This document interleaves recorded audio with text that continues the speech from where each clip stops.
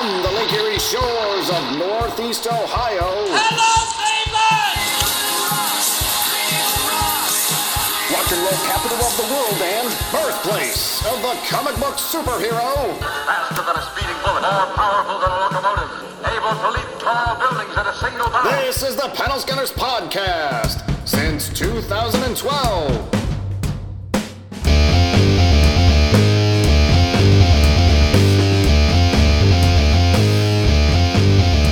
All right, welcome to the Panel Scanners Podcast. My name is Darren, no Tim, no Phil tonight. And this is our Transformers special, Panel Scanners episode 119.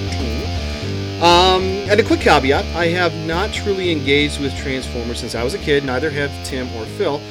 They're not fans, but we around here at the Panel Scanners offices recognize the global force in pop culture that is those amazing robots in disguise. That is why I reached out to two of my closest friends to help me steer this episode and to make sure I'm doing the topic the justice that it deserves. Now, Mark, welcome back. You were with us a while back, and you helped us out with some news that we did, and we did a segment called Who's Your Bond, in which the two of us ran down our favorite James Bonds. And I do owe you an apology. I know I've spoken to you about this already officially, but I want to say that we did tease to Mark and I running down our top 10 favorite James Bond films. Through a variety of technical snafus, something happened with that particular episode. It is lost. But Mark, you've graciously agreed to come on at some time in the future, and we're going to try it again. So thank you very much for that. And in fact, I think we even decided that, why not just do all of the films as we approach the final Daniel Craig entry. So thank you for being so gracious. And then I do apologize that we had that problem, but I think it's going to work out very well in the long run, especially since I think you've watched most of them that we just talked about leading into Daniel Craig's run. Is that right? Yeah, that's correct. Ironically, right after you informed me that the segment had been lost, I got a 30-day free Epix trial, and Epix just happened to have all the Bond movies on April 1st. So my wife and I have recently rewatched all of them. I'm actually thrilled that you lost it, because I think it's going to come off way more involved and probably much tighter this time with a much more rounded outlook on it. And one of the things I'm probably going to ask you is if your list of Who's Your Bond changed in any way going into it. Don't tell me now, because I think there might. I'd be interested to see if there's any changes in the six guys that played Bond. There might be. Oh, there might be. Interesting. I was hoping you'd say that. All right, so thank you again, Mark. And a man making his long-awaited debut on the Panel Scanners, long-awaited for me anyway. He has been my best friend for over 30 years. Hard to believe, right, Gary? But it has been over 30 years. The Batman to my Robin, the Wayne to my Garth, the Prime to my Bumblebee, indeed the Gary to my Ace. My pal Gary. Gary, thanks for joining us on the Panel Scanners tonight. I'm really happy that you're here finally. I'm glad to finally be making my debut. Yeah, hey, why don't you show Mark your jersey there? I think he's going to like it. Very nice. Because, I'm wearing... very nice. Oh, that's funny. Now check out the back of this thing. It's got... it's pretty sweet. It's nice. A hockey jersey. That's not way to be. I'm wearing a Lake County Captain's Superman jersey, Gabe Warren jersey. They're from Superhero Night, so I'm not as cool as you guys. Indian single A team. Enough on the sports. Now, I asked Mark and Gary to join me, as they are what Tim, Phil, and myself are not, unabashed Transformers enthusiasts, a couple of pals that fell in love with the concept as kids and either never let go or rediscovered their love along the way. The same way I maintain my love for comics, Star Wars, the Muppets, and even Star Trek, and along the way rediscovered my love for Masters of the Universe, Atari, and even pro wrestling, as recent episodes would suggest. Given that I am what could be described as a non-practicing Transformers fan, I began researching for this episode considering the concept of nostalgia and how it is triggered. Now, nostalgia is not something you can manufacture, at least I don't think it is. It's a spontaneous thing. It just sort of happens. And yet there's no reason for me not to have retained a devotion to Transformers. There was a time, roughly right around Transformers' debut, that the toy line consumed me when I was 8 years old. I remember seeing the toys, dumbfounded by what I was seeing. Nothing like it had come before, unless you count GoBots, which, depending on who you believe, came first in the States. Even still, it was kind of by an insignificant amount of time either way. And even if it did, the Transformers were way cooler. One of my fondest memories, though, from childhood that I can recall with nostalgic clarity was unwrapping Optimus Prime on Christmas morning 1984. But forever a key ingredient to nostalgia is time. There must be a passage of time for one to experience nostalgia. I have no way of saying for certain as to what length of time is necessary. Certainly it would differ from person to person. However, I believe I can trace why Transformers was left in the past for me to a pair of determining factors: time and the infamous release of the 2006 Transformers film by Michael Bay. The immediate preceding years saw me abandon my love of Star Wars for a time, and I filled that void by digging up my old Atari system and games along with cataloging my Masters of the Universe collection for sale on eBay. So powerful was that nostalgia surrounding both that I could not bring myself to post them for sale and still have not done so. I retain both collections. So the logical next rediscovery for me was to be Transformers, I assumed, because it at least rivaled MOTU in the 80s in terms of popularity, I would think. Maybe even surpassed Masters of the Universe in terms of popularity. But then came that all too familiar, ill-fated theatrical release, ruining a treasured childhood memory. Not to presume too much, but I know at least of one of you two that will echo that sentiment, all right? I'm pretty sure you both will. Yeah, okay. So if I had to guess, I simply just hadn't gotten around to organically experiencing a Transformers revival for myself. It was going to happen soon, I assume, but then the movie kind of killed any chance of that happening, because after that film, all that Transformers stuff, that version of Prime was the only version of Prime you found. It was everywhere. And for a minute there, in the middle 2000s, late 2000s, it was the movie franchise. So I just feel like, at some point, Masters of the Universe, not really. There's never really been a true revival of it. So whatever you loved about it as a kid, it's still intact. Right, hasn't been spoiled yet. Yeah, and Star Wars, we all know about the prequel trilogy. I mean, that's not a debate. And I think that's what happened. Transformers just I didn't have enough time to get to it, and it was ruined for me by the time I got to it. What do you guys think of this? Well, that should be pretty easy to bypass, considering Michael Bay didn't actually make a Transformers movie, not in the slightest. I mean, it's just random characters with Transformer names slapped on them. I'm sure if you take Transformers off it, the first one's not a bad sci-fi action movie. It's just that it has nothing to do with Transformers at all. Mark, I envy your Captain Detachment, as you said. I just the problem I have with that is that guy they even went so far as to recast the same guy as Optimus Prime, and so it's like all the window dressing is too close. It's just too close. So, but I mean, I get your point. You're right. It's not, Gary. I know you were probably going to echo that sentiment too. This is its own episode in itself. Agreed. I mean, Darren, you and I saw that movie together. We did, and don't go too far down that road. I'm not. Okay, because I think we're going to be talking about this a little bit. I got the redesign. I was able to accept that.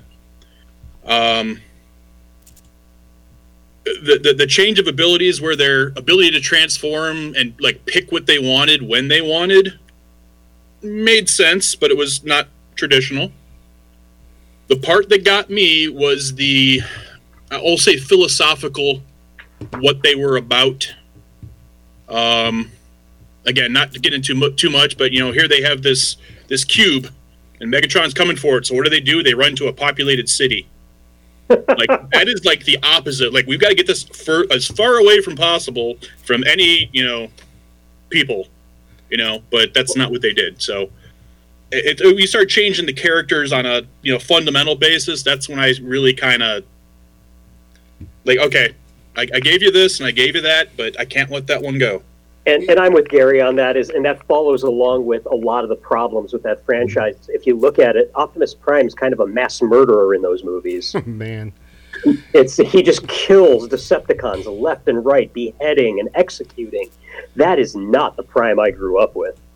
And then you look at things like every single character is pretty much some kind of stereotype that they have slapped the Transformer name on for brand recognition. Oh, Yeah, that's one of those things I still remember, that when we walked out of the theater, and again, we'll get to this, it was bad. And then we decided, like, okay, a couple years later, we go to see the sequel. We're like, well, there's no way it's as bad as the first one. And it was way worse. We're like, oh, my God. And at that point, I was almost like, they had to try to make this worse, right? I mean, there's no way they could just stupidly be, they couldn't be that dumb. But anyway. I mean, the second there was more alcohol I've ever seen. There was more alcohol involved with each, sequential movie. Before I go to see it, a couple more drinks. Next one, a few more drinks than that. And they got better. So. Out of 5 movies, I will give Dark of the Moon, I mildly enjoyed the third one. It was okay. It wasn't great. It was okay. And then it just got the fourth or fifth. It got so much worse after I watched all of them just so I could have a base for judgment. And the ridiculousness of the fifth one is insane levels. Do you know why I got suckered into the third one? And this is so me. You guys know me very well. Leonard Nimoy. Because, I'm a Star Trek fan, but I was also just a fan of him. I always thought he was just a fascinating, and he always seemed like a wonderful human being. And he had his voice is, maybe you're talking top 5 voices all time. Leonard Nimoy. Oh yeah, he's right up there with Peter Cullen for me. So, right. Yeah. So okay, now you got me. But and he was in the Transformers movie back in '86, was it? I believe so. Yeah, he was the original Galvatron. Was Leonard Nimoy Galvatron? That's right, he was. Yes. Okay, so it was a little bit of stunt casting at the same time. All right, but here's the deal. Let's get off of that thing, and let's talk about now, since we know that the Michael Bay film series, which I believe the most recent one is not part of, or at least it wasn't by him. No. It's kind of a soft reboot. Okay. All right, but it's clearly not the Transformers prime, pun intended, canon. So my question would be, what is? Now, we are the Panel Scanners. We're a comic book podcast. And I'm kind of excited that we're all 3 of us are going to kind of team up on the retroactive review of the Transformers Marvel series from 1984. Now, I've got some information, and then I really want to toss it to you guys. So the first issue was written by Bill Mantlo. Now, Mantlo was the obvious choice to launch Transformers, as he had written a pair of titles based on toys for Marvel, Micronauts, and Rom Space Knight, both of which achieved moderately successful runs in the 1970s. Now, I've made no secret on this podcast for years now that Bill Mantlo is one of my favorite comic writers. In fact, I retroactively reviewed both Micronauts and Rom Space Knight already on this podcast a couple of years ago. Micronauts you can find way back in the Panel Scanners episode 42, and Rom Space Knight you can find in Carol and John's free Comic Book Day Midnight Release Party 2017 Part 2. I also kickstarted a collected edition for Matt Lowe's Swords of the Swashbucklers, Swords of the Swashbucklers, which I am looking forward to retroactive.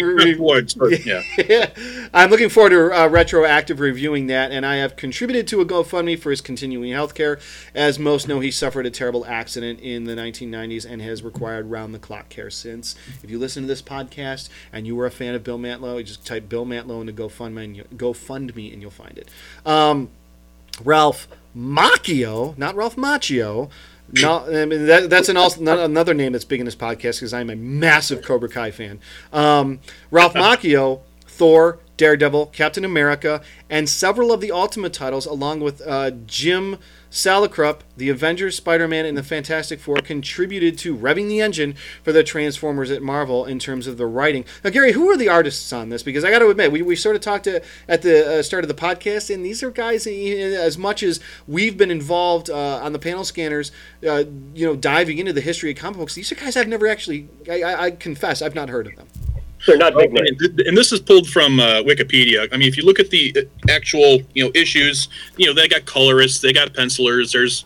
But the ones that seem to be given the credit, Jose Delbo, Jeff Senior, Andrew Wildman, and Dwayne Turner. Dwayne Turner might sound familiar, but I can't say that I'm familiar with these guys. But so real quickly. Okay, by the way, I meant to say that the primary through-line story appears to have been shepherded by the editor at the time, who's Bob Budiansky. But what do we think of the artwork here? Is it do they nail this thing with the Transformers? A bunch of guys we haven't heard of, or did it seem like they were sort of figuring things out along the way? Well, I'm going to say that it's kind of funny. If you look at the first issue, you can tell it came out before the cartoon, because a lot of the characters are definitely their toy incarnations. You know, Ratchet and Ironhide in a background scene have no heads. They're just a chest with a face in it. Right. Brawn has big hook hands, and there's spindly legs. And actually, that was Ratchet and Ironhide's toy form. Yeah, that's what I said. They're obviously based on the toy forms, not the cartoon. Oh, I'm sorry. You did say it. All right. Yeah. And then as the comic went on, they kind of came a little more in line with the design from the cartoon characters. But always taking a little more, I think, of the toyetic design than the cartoon did. Yeah. So my question then becomes, the comparison to the cartoon, would you guys consider... This obviously predates the cartoon, so this would be the proto-Transformers storyline. Does this inform the cartoon? Well, Bob Budiansky's work was the catalyst for everything Transformers. All of the personalities, everything that made it to the cartoon came from his work. Okay. Except in the comic book, it's much more involved. It's much more concrete. It's a deeper dive into the characters. Yeah, they get the space to do it. Where 19 minutes in a cartoon, you don't quite have that. If you've got a line in an episode of the cartoon. So would we say that the story points, tone, themes, characterizations, sort of in line with the cartoon, then, huh? Deeper, darker. Oh, all right, good. Bit more emotional and involved. All right, so for someone like me, who I want to get to this in our top 10 because I have something I want to say about the cartoon. Who is, as I stated, a non-practicing Transformers fan, someone who never managed to find that, that bit of nostalgia that grabbed hold of me again. Should I go with this? Should I dive back into the comics? Does it hold up, or is it a relic of the past? Having recently revisited both, the comic, if you're familiar with as cheesy as 80s comic books can be at times, it's no worse than anything else in the 80s, and it's definitely a better starting point than the cartoon, which did not hold up very well once I rewatched it. If I'm being honest and I take the nostalgia glasses off, the cartoon is kind of a train wreck in a lot of places. I started rewatching the cartoon as well. I got my box set, what made through season 1, discs 1 and 2 of season 2. Of course, I watched the feature movie once a month at least. Still all-time favorite film of all time. Gary, do you have the touch? That's his ringtone when he calls me. I mean, yes, it holds up, but I mean, you rewatch anything, Thundercats, Silverhawks, anything from that era, G.I. Joe especially. I mean, it's 20 minutes of commercial basically. Yeah. I mean, it was it was there to sell the toy. I mean, it's like, the kids would say, "Hey, I got, here, I just saw my toy on screen," or someone new would come on screen. It's like, I got to go buy him. It really wasn't, there were a lot of, loopholes, not loopholes, but just large glaring plot holes, or, and I hate to say this, but I mean, the more I watch that, like, the less, I don't want to say fondness I have for Optimus Prime, but he didn't do a lot. It's like episode 1, Mirage pretty much saved everything. It was Bumblebee in this episode, or Sideswipe in that episode, or, it was like, Prime lost a fight, and like, okay, we have to leave the planet now. It's like, okay, you're not really helping things. But the episodes where they do actually go and spotlight Prime is where he does shine. I suppose. Yeah. But it's I don't know why. Again, watching this now through adult eyes, why was that reverence there? It's. I can give you a little idea. Gary, you don't know, but Darren, you know what kind of childhood I had. Yeah. And so for me, the quiet strength and composure that Peter Cullen's performance gave Optimus Prime, that was my father figure growing up. That was what I looked up to.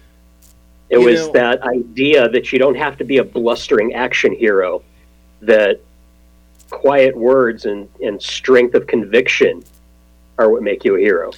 It's interesting that you say that, because I recently saw a list of the best leaders and they had two kinds of leadership, essentially the cowboy diplomacy sort of Captain Kirk sort of leadership, but on the other side of that, who do you really want to follow? Optimus Prime came in number 2 to Jean-Luc Picard. I agree with that. And, I can see that. And they said that, in all honesty, the two are extremely similar. Mm-hmm. So that's interesting. So the question I then have, so we're talking about the cartoon being a bit of a mess, some high points, but still, a lot of plot holes, and the comic a little bit of cheesy. So my question becomes, and I was going to ask you where this ranks, and it doesn't seem like it does, but should the comic or the cartoon be considered the prime source material? And if neither, what is the prime source material for Transformers in terms of story, in terms of characterization? Well, I have. Unless Mark wants to jump in on this, I guess I have something to chime in here. Well, go ahead. Go for it. I'll follow up after you. I'm going to say follow the money. The big money was the toy, and the cartoon was there to push the toy. And I thought about that, looking over, okay, which one? There's too many discrepancies between the comic and the show to really say this is the thing. However, there are some things from the comic that have followed through. There are some things from the show that have followed through. So it's kind of, you can't really just say it's definitely this, because, okay, you go back to the Jetfire, Skyfire, debate. In the toy, he's known as Jetfire.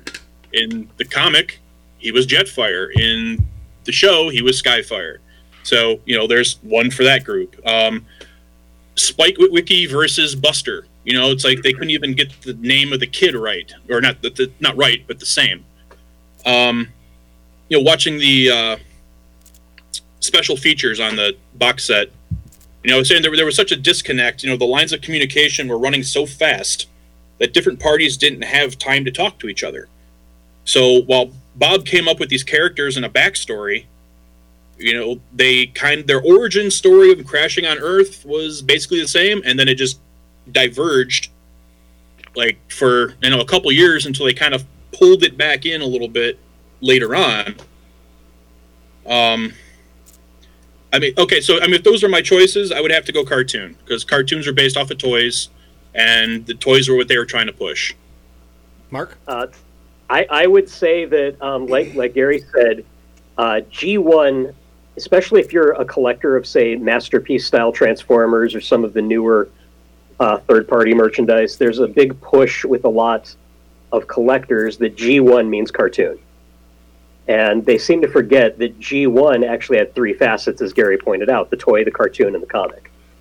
Now, for me, the personalities were dictated by the work for the toy and the comic, so those, to me, take priority for the cartoon. A lot of things that cartoon fans take as gospel, Rumble being blue versus red and black. That's a huge controversy online with people. And in the toy, Hasbro has always made Rumble, the cassette tape, red and black. On the comics, he was red and black. The cartoon, he was blue because it was an animation error, which was frequent on that show because they had really crappy Korean animation. It was very cheap. There's a lot of animation errors, and a lot of things that are taken as gospel from cartoon fans were actually mistakes. Was that Sunbow? Was that the production company? Yep. Yeah. All right. So for me, I look at the comic as gospel, along with maybe the toy right behind it. The comic was first. And like I said, Bud came up with most of the characters. He was in charge of the comic. The comic was put out, and advertised to kind of get a jump on the GoBots, which had a test release in California at the time. And then once people saw the advertisement, with the animation for the comic, they started asking about the toys. And hence with the toys and all the new relaxed regulations, they started pushing out the show. I think people... That's unarguable. Yeah, I think people tend to forget, because of the state the industry's been in, that a comic series was equally as important as a cartoon series back in the 80s. The 80s was in terms of production and, sales and mass audience reach, the 1980s was the high point for the comic book industry. You had to have a comic if you were anything back then. And right. You look at, the Uncanny X-Men, which was the unquestioned top seller in the 1980s, were moving 1 million books a month. And it's funny, right behind them was the new Teen Titans.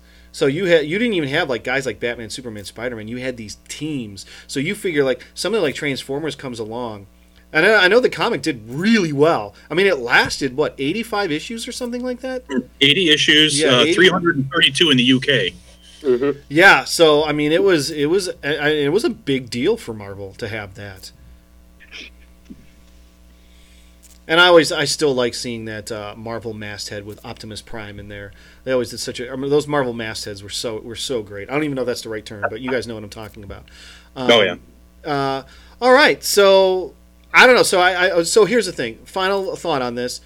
Is it worth a read? If you are at all interested in Transformers, like myself, if I want to go down and get the nostalgic kick out of Transformers, sounds like I really ought to go to the comic. And Mark, I've read a lot of 80s comics, so I mean, the inherent cheesiness is not going to problem. What's that? Yeah, there's a different method of writing dialogue back then. It was much less real world. Well, they're narrating everything they do.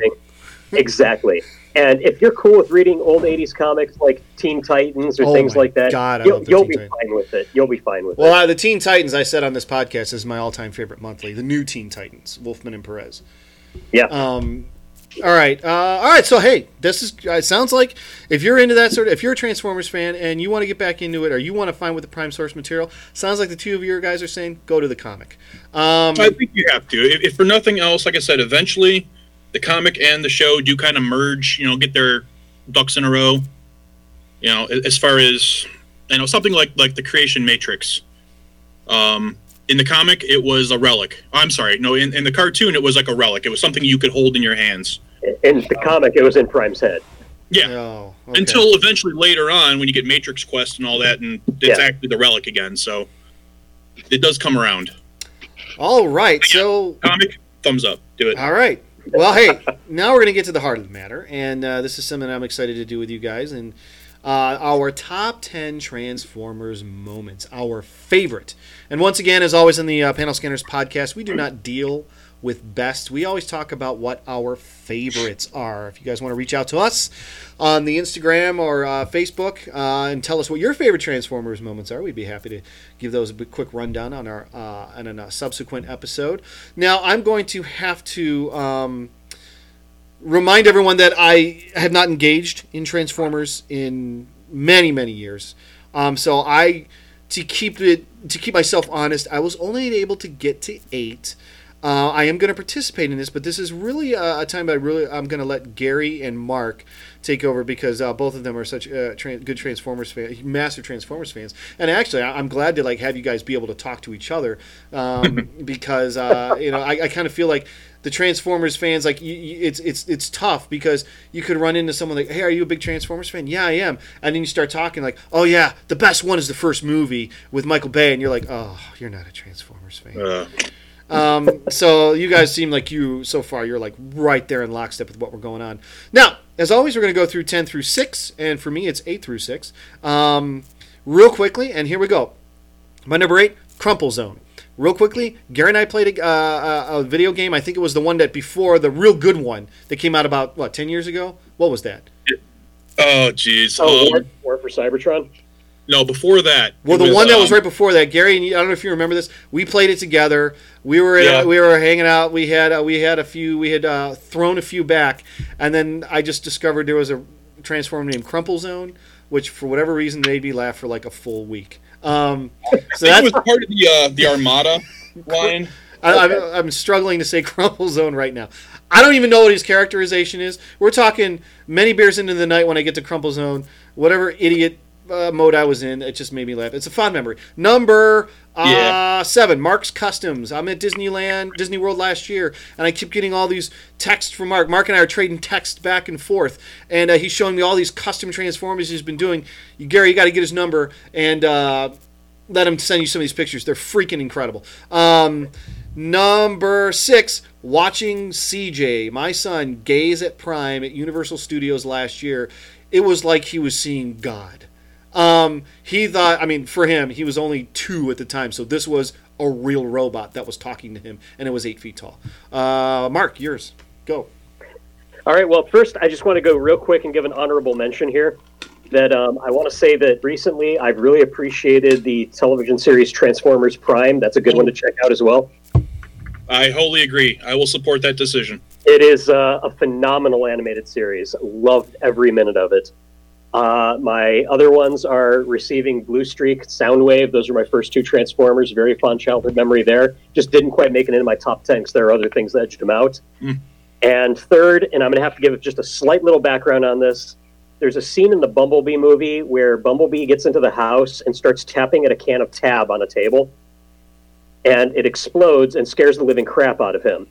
And my wife and I laughed for like a good 15 minutes about that because we have a cat who chewed through a can of Guinness and did the same thing. Nice. So it scared the crap out of him. He wouldn't come back into the room for an hour after it sputtered and hissed at him. And we were just laughing hilariously that Bumblebee did the exact same thing. He pulled a Chappie, as we put it. So now on to my 10 through 6. Number 10, The Battle atop Sherman Dam and More Than Meets the Eye Part 2 in the cartoon. Megatron versus Optimus Prime, Energon weapons. I frequently set up my masterpiece, Megatron and Prime, fighting on top of my bookshelf in this manner. That is awesome. It's a thing that's always stuck with me. Number 9, a couple years ago, finding out that Masterpiece Transformer toys were a thing. Back in the day, I had the 20th anniversary Prime. I thought it was a one-off. I didn't know they did more.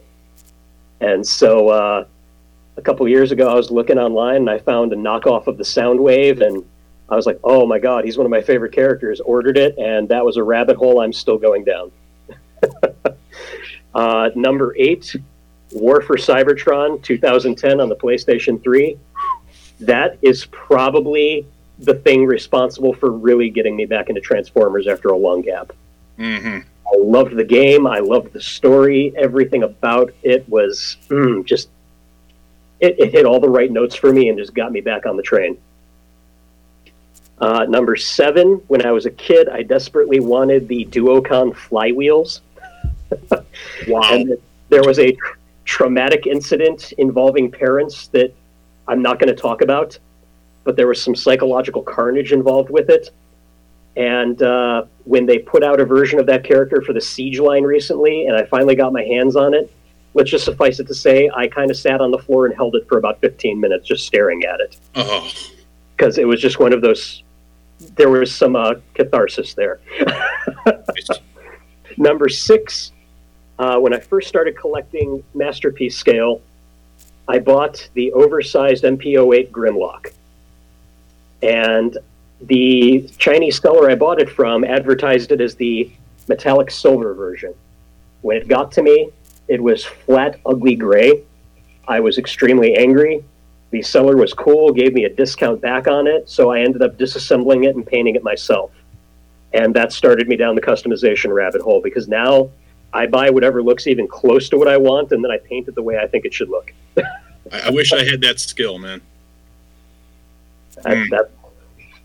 All right. I passed on the Masterpiece Grimlock and Toys R Us a couple years back, and I've regretted it ever since because the price has doubled, if not tripled, in some places. Oh, get the oversized knockoff one. It's more for your buck. No. It's a good 11.5 inches tall, I think, in robot mode. It's phenomenal. Nice. All right. All right. Thanks, Mark. Gary, over to you. My 10 through 6. This is a thing out of the comic books. The Acolytes of Unicron. Not to be confused with the minions of Unicron. And there goes Darren. Okay. Yeah, no, it was a concept that in the comic, they found their creator / god, Primus, deep within the bowels of the planet, When he was awoken, it also sent off a signal, deep space, to Unicron, his nemesis. There were some sleeper agents that were basically, we'll say, like religious fanatics, if you will. But there was this whole sect of followers. I guess they were sort of brainwashed or reprogrammed or something. But that spawned my whole, like, again, my fantasy football team for years and years has been the Unicron's Minions. It was just, for some reason, a concept that stuck with me. Number 9, the arrival of Volcanicus. Finally, and I will preface this by saying, I think it looks like crap when it's together. But Howard the Primes finally released a Dinobot combiner. The 5 original Dinobots finally form into a combiner, much like Predaking or any of the other group bots. Finally, wish they would have done a better job. Third parties look much better. Just saying. Number 8, finally the release of a Quintesson Judge figure. Oh. Not the Cyberverse. No, the one coming up for the Earthrise. Yes, the one for the Earthrise version. Yeah. I have wanted this forever. I have it on pre-order. Yeah. Apparently they didn't put it out because it didn't do anything. I get it, but I still wanted it. And it soon will be mine. Number 7, Unicorn's transformation during the animated movie. Mind blown. 10 years old, sitting in a theater, having just been recently traumatized. To have a planet. I don't know if you've ever seen the meme where they just show, it was probably from Beautiful Mind or something like that, where you just see all like the mathematical equations just like, flying in front of his head. Yeah. Just to try to wrap my head around how that was happening. It was an amazing moment for me. And finally, number 6, the last G1 figure I picked up, I found a complete reflector. He was in the original episode of the cartoon, but did not make a figure until Series 3 and was a mail away. And totally different from the way the cartoon looked. Oh, yeah, definitely. This thing was not necessarily a unicorn, but this wasn't even on my want list because I never thought I was going to see one. And I saw one, and I took money for things I should have not spent it on, and I bought it. So that was my last happy moment with the G1 figures. Oh, wow. All right. Anything you guys want to say before we go into our top 5? Well, I do have a couple honorable mentions, as Mark had snuck a couple in. Finally getting the movie DVD. Darren, you had a big part of this. I, for the years, did not find the thing. I mean, we should clarify, Darren, this is the animated film from the 80s, right? Yes. I don't know why we couldn't find it, but you ended up finding it for me somewhere in Canada. That was the VHS, not the DVD. Oh, that was the VHS. Oh, that's even worse. Okay. That was my very first online purchase. It was like 1994. Yes, I found it in Canada. Yeah.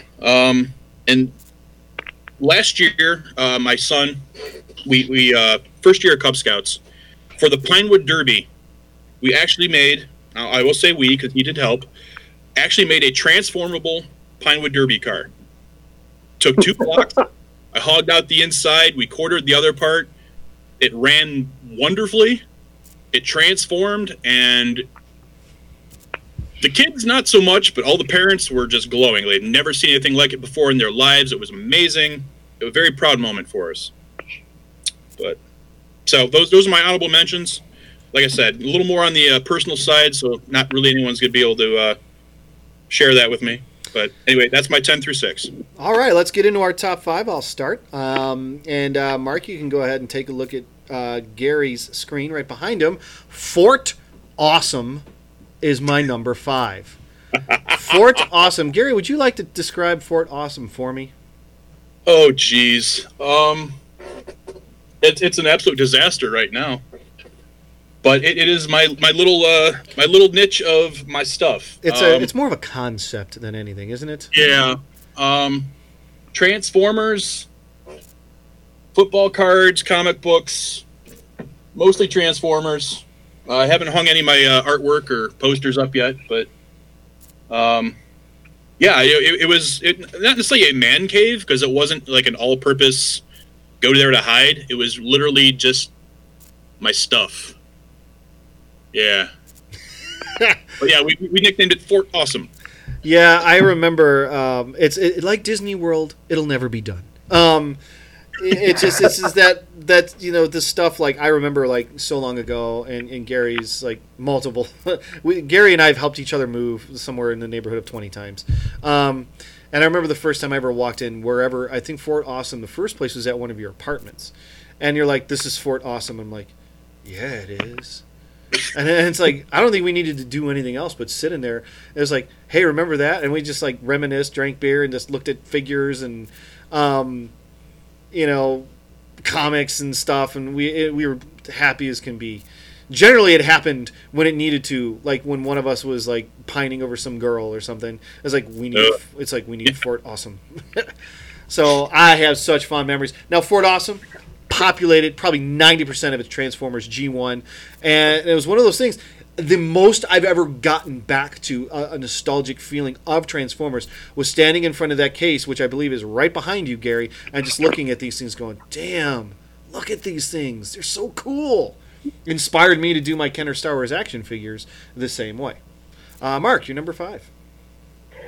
My number 5, 2018, Bumblebee, the first 5 minutes of that movie. The first 5 minutes, computer generated, takes a lot of cues from the Fall of Cybertron series of games, shows the Autobots losing the battle, evacuating the planet as the Decepticons take over, and all I could think, and that's when that scene ended, was it should not have taken this damned long for me to get a big screen movie and hear Ravage eject. Yeah. It was everything in that first 5 minutes I want to hug Travis Knight for. I have not seen it yet. Neither. Gary and I are supposed to watch this together. We've had a play date. Now it's going to be obviously much more difficult, but we've been trying to do that in Strange Brew for quite some time at this point. Yeah, the opening of the Bumblebee film it set right everything that I had been waiting for since 2007. I mean, this was the intro I expected to see all those years ago, and I loved the G1 aesthetics without being overly cartoony or toyetic. I like saying toyetic. I don't know why. It's a fun word. It's not a word, but hey, I like it. So it wasn't too toy inspired. It wasn't too cartoon inspired. You could tell, but you can tell what characters who. Right. You look at them. If you're a Transformers fan, you know who this is. Can I ask a question? This is a pile of scrap metal wandering around, looking like a magnet dragged through a junkyard. Yeah. So my question for you is, and I remember when I saw that first Michael Bay movie, before the movie takes a while before you start realizing, but there's a fight scene, and it just looked like, I remember reading Roger Ebert's review, and he said it looked like someone threw metal in a trash can and just threw it down a hill.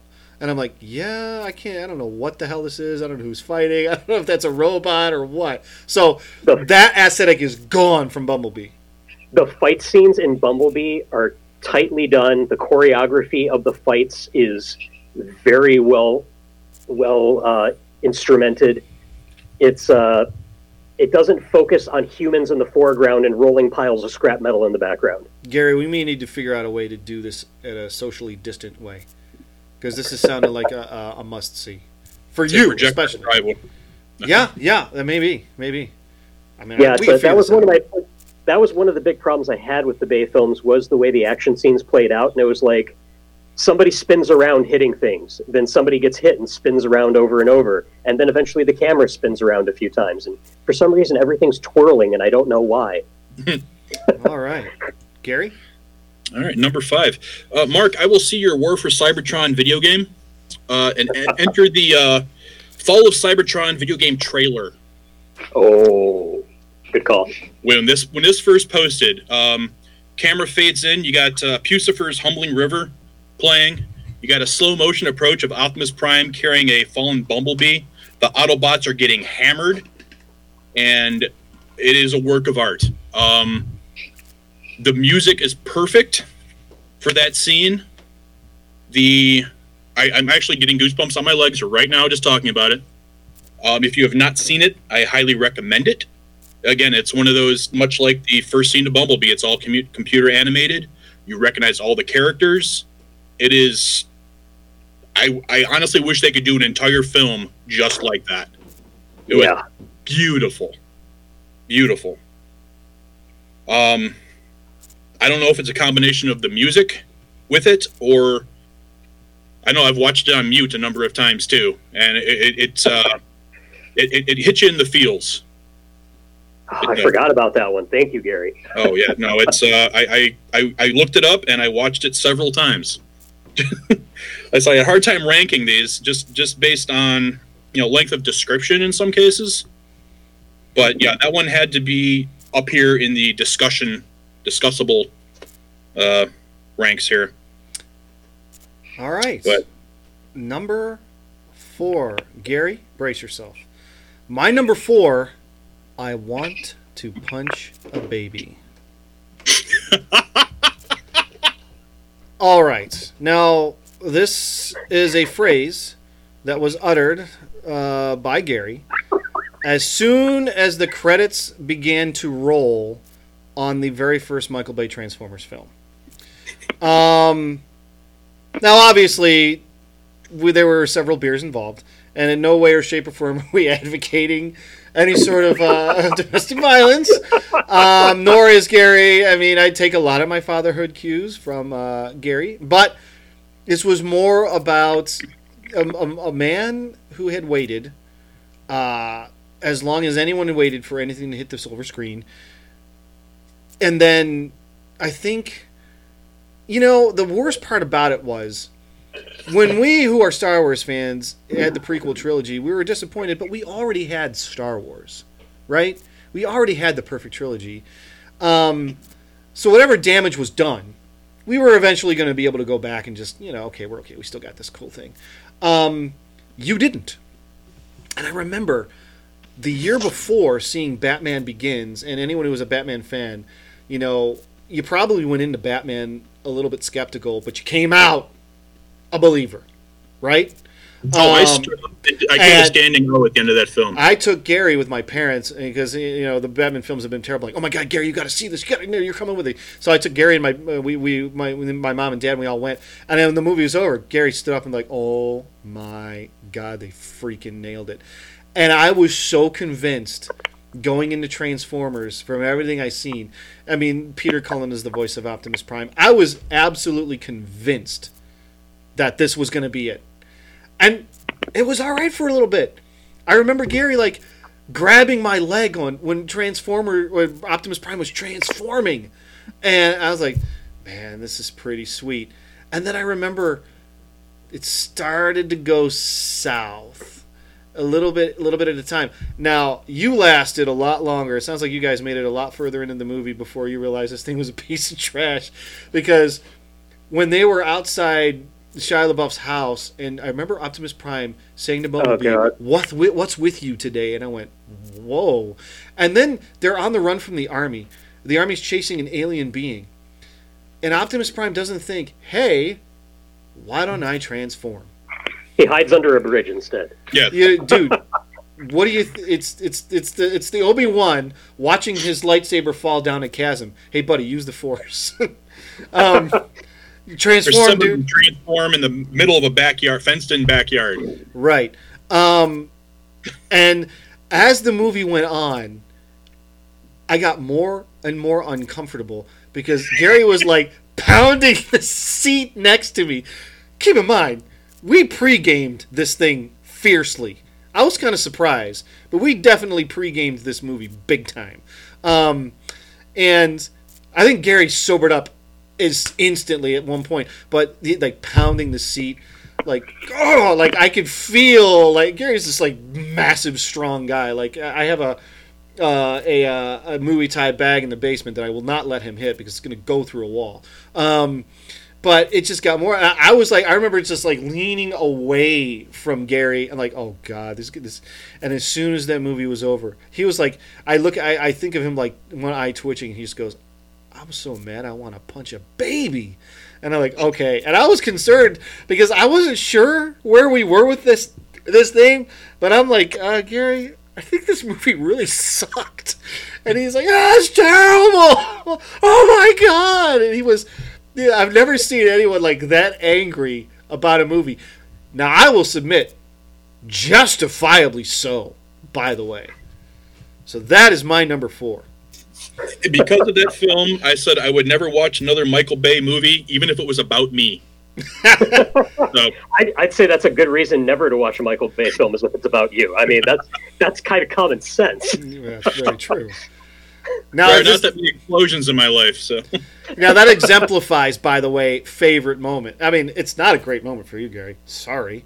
But it is a moment I'm never going to forget as long as I live. Mark. Number 4 and number 3 for me are kind of tied, so I'm putting them in an order for a reason, because one has to precede the other. So my number 4 is going to be the end of the first 4-issue comic book series that kicked off the Transformers for Marvel. So at the end of this 4-issue series, the Autobots have taken casualties throughout this run. They're not doing too hot. It ends up the Decepticons kidnap Sparkplug Witwicky, force him to synthesize fuel for them. They're fully powered. There's a ragtag small band of Autobots led by Optimus Prime making a desperate last stand at the Ark. The Decepticons arrive. It's a heated battle. They're losing. And then they find out that Sparkplug poisoned the fuel that he gave them. And so the Decepticons start going down. The Autobots are rejoicing. And then in the last panel, Shockwave arrives. And this giant space gun blows a hole in the side of the mountain and wastes everybody. Like, every Autobot done. And it was one of those, as a kid reading, I was like, oh my God, I can't believe that just happened. So that's where you wouldn't get that in the cartoon. No. See, something like that didn't make my list because it wasn't what I considered a favorite moment. It was definitely memorable, but I can't really say I enjoyed it. Well, we'll get with my number 2. We'll get to why it's a favorite moment for me. So that will be explained. All right. No, I mean definitely a memorable moment. I can envision it clearly in my head. You'll understand why I'm not psychotic. I'll explain later. All right. Well, once again, Mark, I will see your end of issue 4, and I will stop up with the cover of issue 5. The Transformers are all dead. All dead. Shockwave, what I considered at the time to be a photorealistic rendering.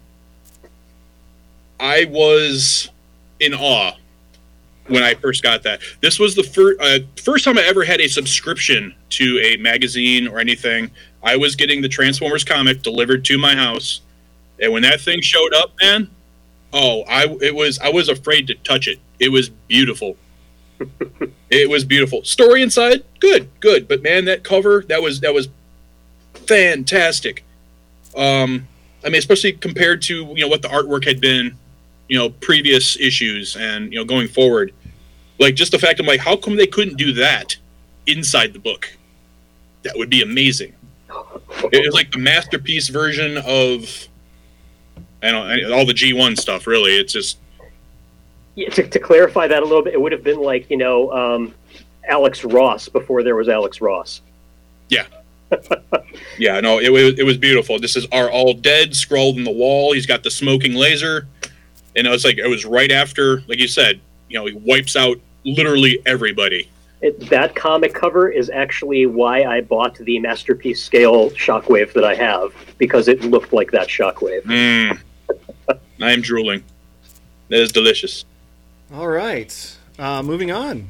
My number 3 is a personal one, and it's getting Optimus Prime for Christmas. I knew he was going to be hard to come by. News reports stated as much. Even Santa was having a hard time locating him, so I felt chances were slim.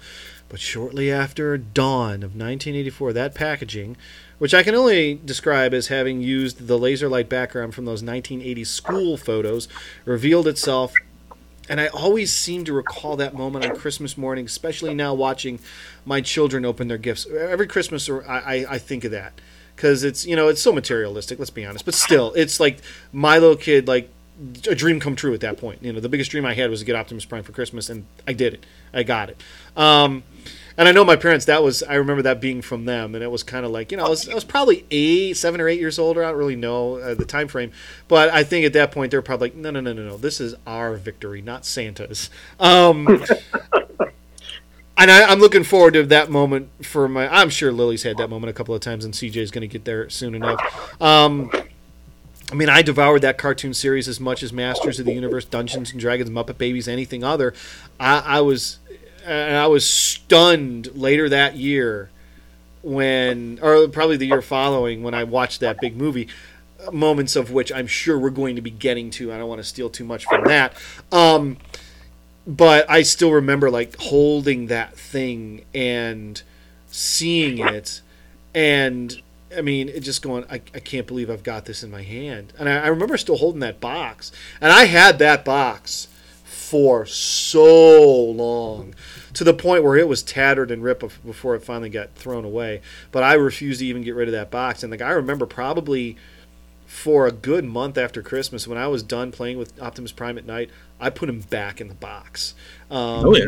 Yeah. So what else would you do with him? But it's something I'll never forget, and I even still now to this day, like I do have that. That's like the one thing I've grasped onto still with Transformers. Mark. All right, number 3, following on the heels of Shockwave destroying everything. Marvel number 7. Ratchet infiltrating the Ark and running against Megatron. Ratchet in this issue Ratchet was away from the Ark when it was destroyed, or when it was assaulted by Shockwave. He missed out on the carnage. He sneaks back in, and the issue, reading it now, plays off kind of like a Die Hard type scenario, except your main character, instead of a street-savvy New York cop, is a doctor with no combat experience, using nothing but his wits. And laser scalpel. And a laser scalpel that does absolutely jack and crap to Megatron. He tries. He really does. But I liked that it forced him to think around the situation and came up with a rather interesting solution to it at the end. Yeah, that's Dinobots was a result of that, yeah. Yeah, no, Ratchet got quite a run. Ratchet was awesome in the comics. Yeah. Actually, there were a couple story arcs. I think he got a lot of front and center time. Oh yeah, that's why my Masterpiece Ratchet is repainted to look like the comic book version. Nice. All right, Gary. Number 3, and this hurts me because again, it's Michael Bay. Mark, you kind of touched on it. This wasn't your Optimus Prime. End of Dark of the Moon. Prime loses his composure. Curb stomp Sentinel Prime. Pulls out Megatron's spine. Just like it is something I had always wanted to see. All the cartoons, it's like, okay, let him go, or you just know he's going to do something again later. And you've been doing this supposedly for millions of years, and you keep letting him go and letting him go. You know what? Screw that. He just, like I said, stomps on the one dude's head, grabs Megatron by the head, and literally pulls the spine out of his body. Like, I'm done. The endless philosophical discussion, right? Yeah. It was like, I was afraid I was going to look psychotic. It was Michael Bay's version, but it was something that it scratched that itch. It's like, that is something I needed to see. Even in the animated film, he had him, gun barrel down to his face, before Hot Rod jumped in. But it's like, he wasn't going to pull the trigger. There would have been some sort of, okay, we'll capture him, disarm him, something like that. But that was just something I needed to see. Just cold-blooded execution. Okay. Yeah. I get the wonderful opportunity to follow that up. So my number 2, and I'm assuming we're going to get to this. Maybe it's, and if we are, someone, tell me to pump the brakes, because I'll save what I'm going to say until then. But Optimus Prime meets his demise in the Transformers animated movie 1986. Is that correct? Yes. Is this something we're going to be covering, or should we do it now? I left this off of my list because it was not something that was my favorite. I'm touching on it, but run with that because my angle's totally different than what you're going to say. I know it. Okay. It was. It's my favorite moment because it was the first time I think a character, maybe the second time, the other one I can think of, a character that I had familiarized myself with and I had watched and enjoyed, the only one I can think of at that time was Spock dying in the Wrath of Khan. And, you know, I looked around, like people say Obi-Wan Kenobi. I'm like, Obi-Wan Kenobi, I met him in the movie and he died in the same movie. I watched Spock on the TV show growing up with my dad. I had been watching Optimus Prime on a cartoon series for 2 years at that point. However, probably 80-some episodes. I don't even know. Yeah. So anyway, you don't know going in that's going to happen. I mean, for a kid, seeing that, you're like, wait, what's happening? No, you can't do this. It's shocking. It's the first time a character. What's that? That was traumatic for me. Yes, I remember walking out of the theater going, I'm sure I hated that movie because of it. I mean, of course, now we recognize the masterpiece that it is, but I remember like going home and like seeing my toy Optimus Prime, and I couldn't play with it. I'm like, he's dead. They killed him. I remember my dad going, "You can't kill a robot." F you, Dad. You don't understand anything. No, I didn't say that, of course. And I was just like, all right, I guess you're right. I guess I'll just go watch some baseball now. But, you know, it's... I just remember, like, being in a fog, like, complete disbelief. And then, like, as some of my... I had very few friends, but, you know... Even, like, because, I mean, Mark, you know, you talked about your childhood. I had a wonderful childhood, thanks to my parents, but I was bullied mercilessly. I've made mention of this on the podcast multiple times. That's why I do the MMA thing and all, and psychologically, whatever. But even, like, those kids that I didn't get along with who'd seen the movie, they wanted to talk to you about it. Like, did you see the movie? I'm like, yeah, what happened? Like, I don't know. It was just, like, people were just stunned. I mean, kids, like, the kiddom in the 1980s came to a standstill when that happened, and it's hard to quantify or qualify that moment properly. But like I said, for me, it was just like the first time a character that I had been watching and familiarizing myself gets blown apart on screen, and it's not one of those. And of course, you'd get that tease right in the cartoon, or like Gary mentioned a moment ago, they would capture them, or there'd be some way out of it. But I don't remember the moment specifically at this point, But I remember when it happened, you knew this wasn't something that was being undone by the end of this movie. He was gone. Yeah. He was down for the count, and that was it. So I still, like, when you think about that, you're like, that. But now if you go back and you think about it, what a set of stones on that production team to do that. I mean, yeah, you're good. You figure we have this billion-dollar toy franchise. We're going to kill off the lead character. I mean, how that actually made it to screen, knowing what we know now about, like, you cannot kill off the guy that's making us $1 billion. I mean, obviously that's hyperbole, but still, you can't do that. You can't do that. We can't sell. View of it was to kill off the entire cast so they could put new toys on the shelf. Well, yeah, right. But it backfired so miserably that Luke ended up in a coma in G.I. Joe. Yeah. Yeah, I know. I remember. That's one of those things I remember, like, because the G.I. Joe movie never actually makes it to theaters because of this. But I mean, there's so like the ramifications of what happened there. Like the G.I. Joe movie was coming next, but the Transformers movie was received so poorly because of that. And you're right, Duke. Oh yeah, and I remember, like, when you watch that now, it's so laughable. It's like the very last thing. Hey everyone. It's like, I don't even remember who it was. He gets off the phone. Hey, everyone, just got off the phone with Doc. Duke's going to make it. It's like, oh, yeah. It's so funny. But, like, there's no way. Like, I don't know of a kid's show that's done that since in any form. Like, an honest-to-God kid's show.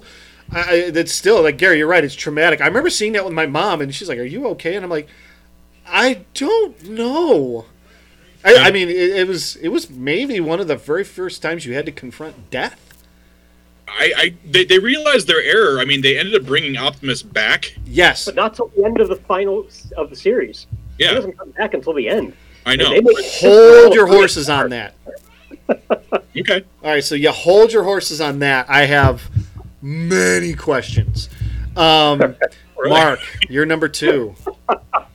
Okay, so number 2 for me touches on the same subject as Darren, but in a slightly different way.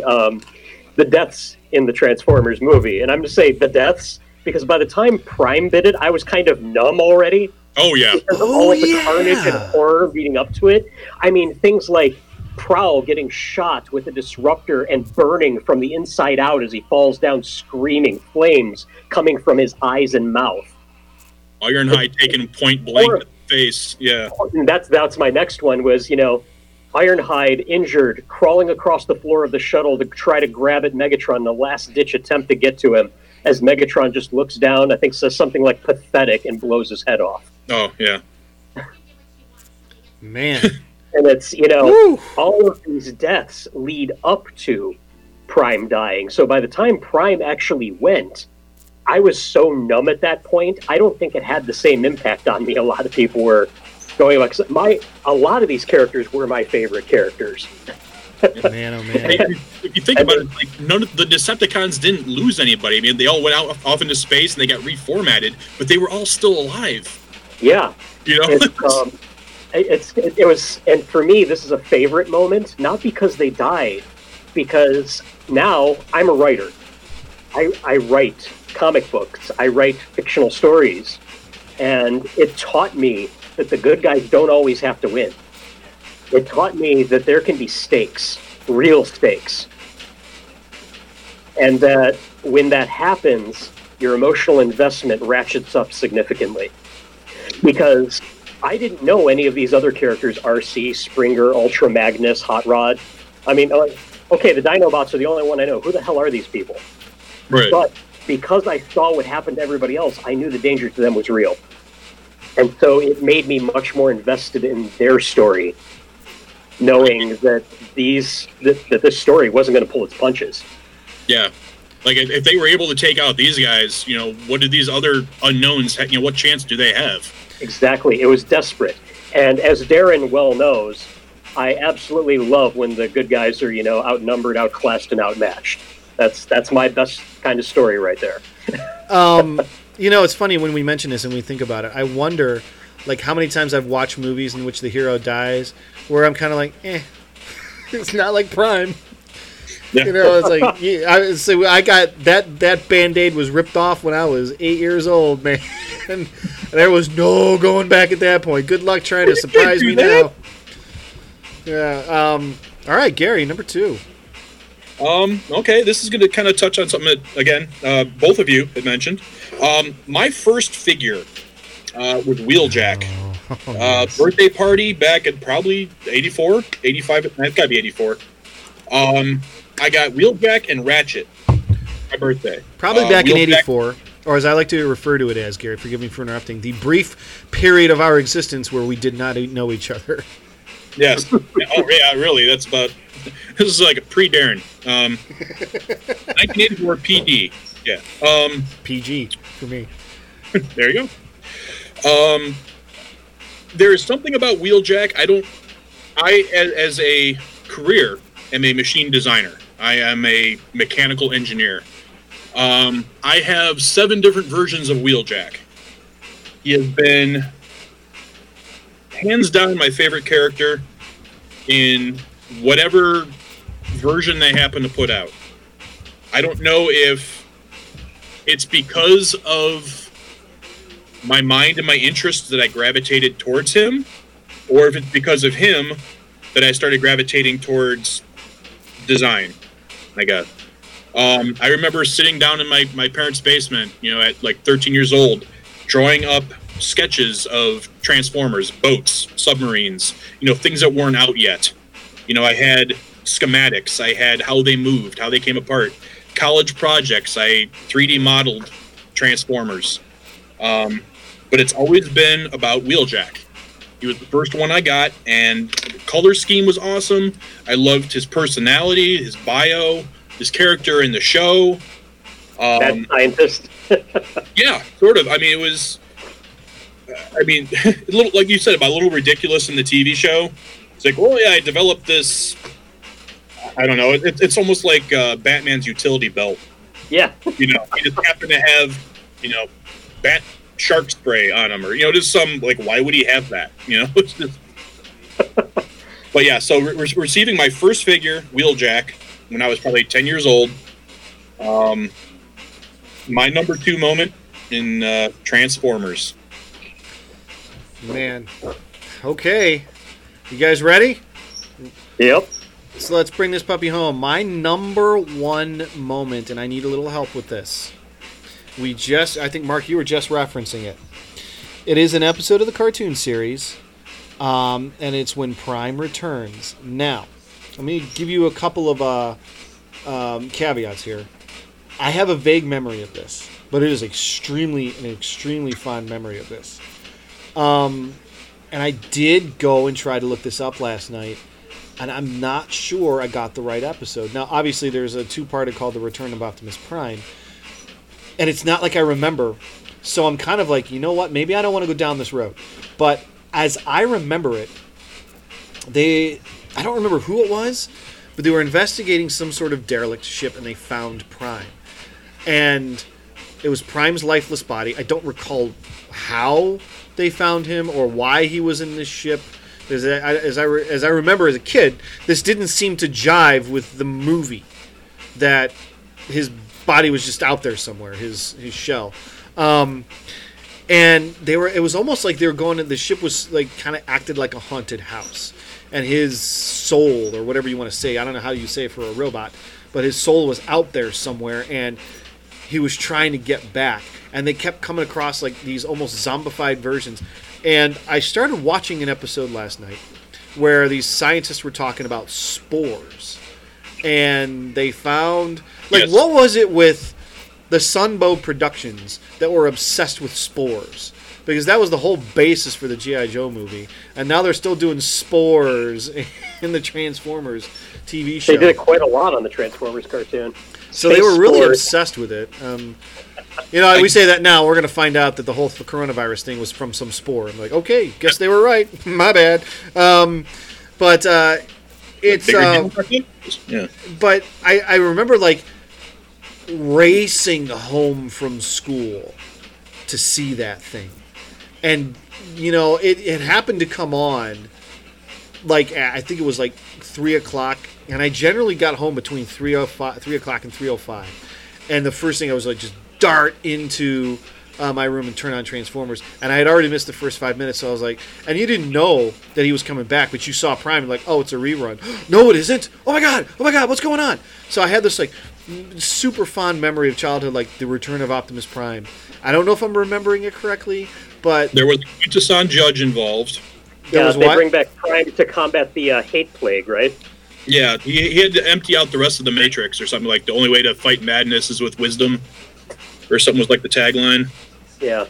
And they pretty much emptied out what was left in the Matrix.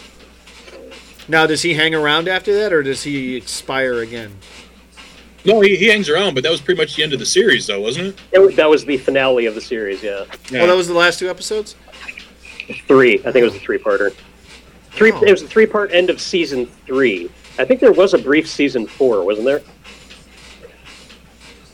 I don't know. Yeah, no, there is, but like not many episodes. I think that's when they got into like Headmasters and stuff like that. Yeah, I haven't made it that far in the box set because season 3 is a real slog and I can't quite get through it. I didn't realize that season 2 was a 8-disc matter. You know, it's funny. Yeah. As I tried to watch that, and you learn more about the Sunbow Productions, and Mark's right, it was like this cheap Korean animation. And you know what's funny? Do you know who wrote The Return of Optimus Prime? Off the top of my head, I do not. No. Marv Wolfman wrote it. Really? Yeah, which is weird because it's right when he was doing the new Teen Titans, which is, you know, I'm a huge Marv Wolfman guy. Wolfman and Perez, like my favorite team.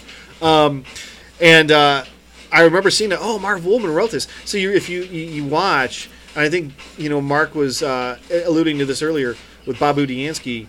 The stories that are written for the cartoon are actually quite good, but the animation is so subpar that it's almost like the animation can't accomplish the storytelling at all. Yeah, some of the stories for season 3 are actually quite ambitious by Transformers cartoon standards, but the animation they went from Sunbow to ACOM in season 3.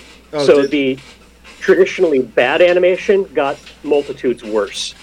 Yeah, ooh. And it's funny. It makes you appreciate something like Filmation cartoons. How they were cheaply produced out of necessity, but they recycled a lot of cells when they needed to. So it's funny. Like after having seen a couple of those Transformers episodes, I'm like, maybe watching Masters of the Universe isn't going to be so bad after all. There's parts in season 3 where it's like, in the first 2 seasons you'd have Jetfire, Skyfire, whatever you're going to call them, be different sizes and different scenes. Like they'd range from Prime coming up to his belly button to coming up to his chest. Right. In season 3, one of the first episodes, I think it was, I don't remember if it was just Motormaster or the full Menasor combiner, but changes size like 3 or 4 times in the same shot. Oh my gosh. Well, anyway. I don't know if you guys have that same memory, but that's just like the one thing I remember as a kid, like that being a very important moment. And I remember Absolutely. It had to have been. It couldn't have been that long after the movie, though. I mean, I bet you it wasn't even a year, but I don't really know. But that's a big deal. All right, Mark, you're number 1. My number 1, the first time I heard Optimus Prime's voice, Peter Cullen. That voice just spoke to me on some deep level. Something about it was just so soothing and full of presence. It's Mark's ASMR. It really is. It's funny because I always say that there are 2 things from TV that helped me grow up to be a good man. One of them was Optimus Prime, the other was Fred Rogers. They're pretty much opposites there. But, those 2 were father figures to me. They were, things that taught me right from wrong. And Prime's voice, just like Fred Rogers, is one of those. I hear it, and it just immediately gives me a calming sensation. I love the sound of the voice. It's such a deep-rooted childhood memory for me. I mean, there is no other voice like his to me. Frank Welker. He's done a number of other things. Well, Frank Welker is known as the man of 1,000 voices in Hollywood for a reason. Yeah, it would be. But Peter Cullen, it's just. He's Optimus Prime. That's it. I couldn't get past Peter Cullen voicing Eeyore. Yeah. It was just like I'm like, why? What is he going to transform and roll out? What's going on here? Yeah, no, but yeah, that's. Transformers was my jam. It's like I had some Star Wars figures, I had some G.I. Joe stuff, but none of it really stuck. So Optimus Prime was, like you said, a father figure. He was like, to me, the epitome of the leader. Yeah. He was selfless. He was strong when he had to be, and that voice was just that was him. That was I didn't have to see him. I didn't have to read it. I read it in his voice. Exactly. It's one of those iconic voices where yes. I read the comic books, I hear other voices for other characters. There's some that I pull from the cartoon, but Optimus Prime will always be Peter Cullen. Just like if I read a Batman comic, it's always Kevin Conroy and Mark Hamill. Yeah. Batman and Joker will always be those voices in my head now. I'm the same way with Superman comics and Christopher Reeve, and there was a while back I was doing IDW's run of Star Trek comics for the podcast.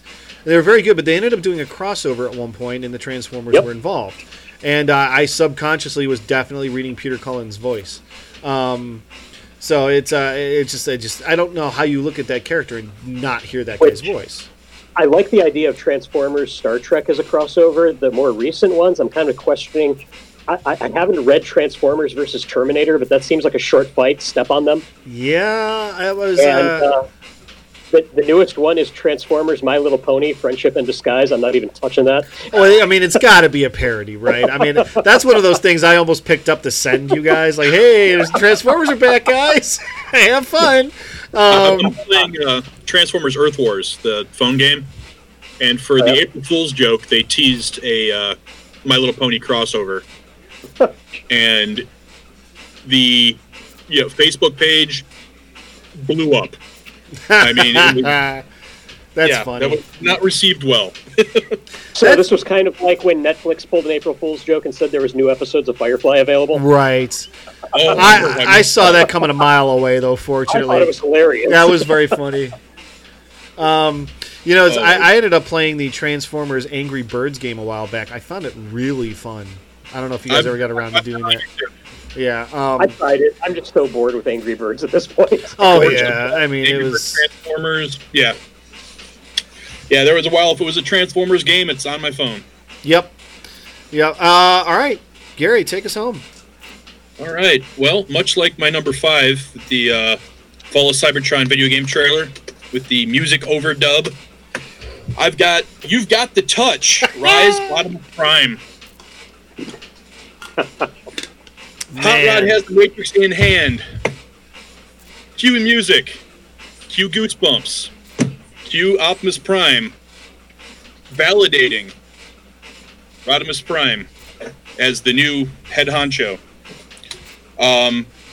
Again, I watch this movie once a month, and still to this day, that initial cue when he gets the Matrix in his hand and opens it, says, light our darkest hour, and you hear Optimus's voice, Rise, Rodimus Prime, and it's just,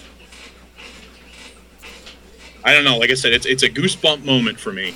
It is the perfect blend of emotion and, the music overlay, and, like, for all the worry you had up to that exact moment, you finally knew everything was going to be all right.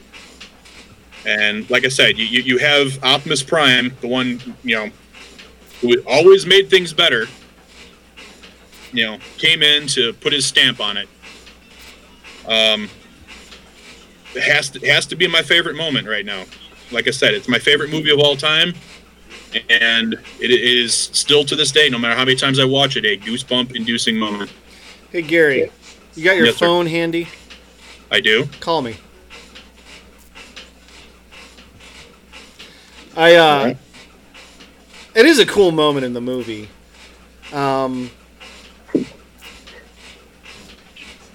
It's one of those. It's still a little bit cheesy, but all right, coming through. All right. Silence. Oh. This, for some reason, it isn't working. Of course, it's not working. But anyway, that would have been my really funny way to say that Gary's ringtone is "You've Got the Touch." Anytime he calls me, that's what goes on. Of course, my phone was on silence. As it should be. Right. Here we go. Now, why is this thing not working? There we go.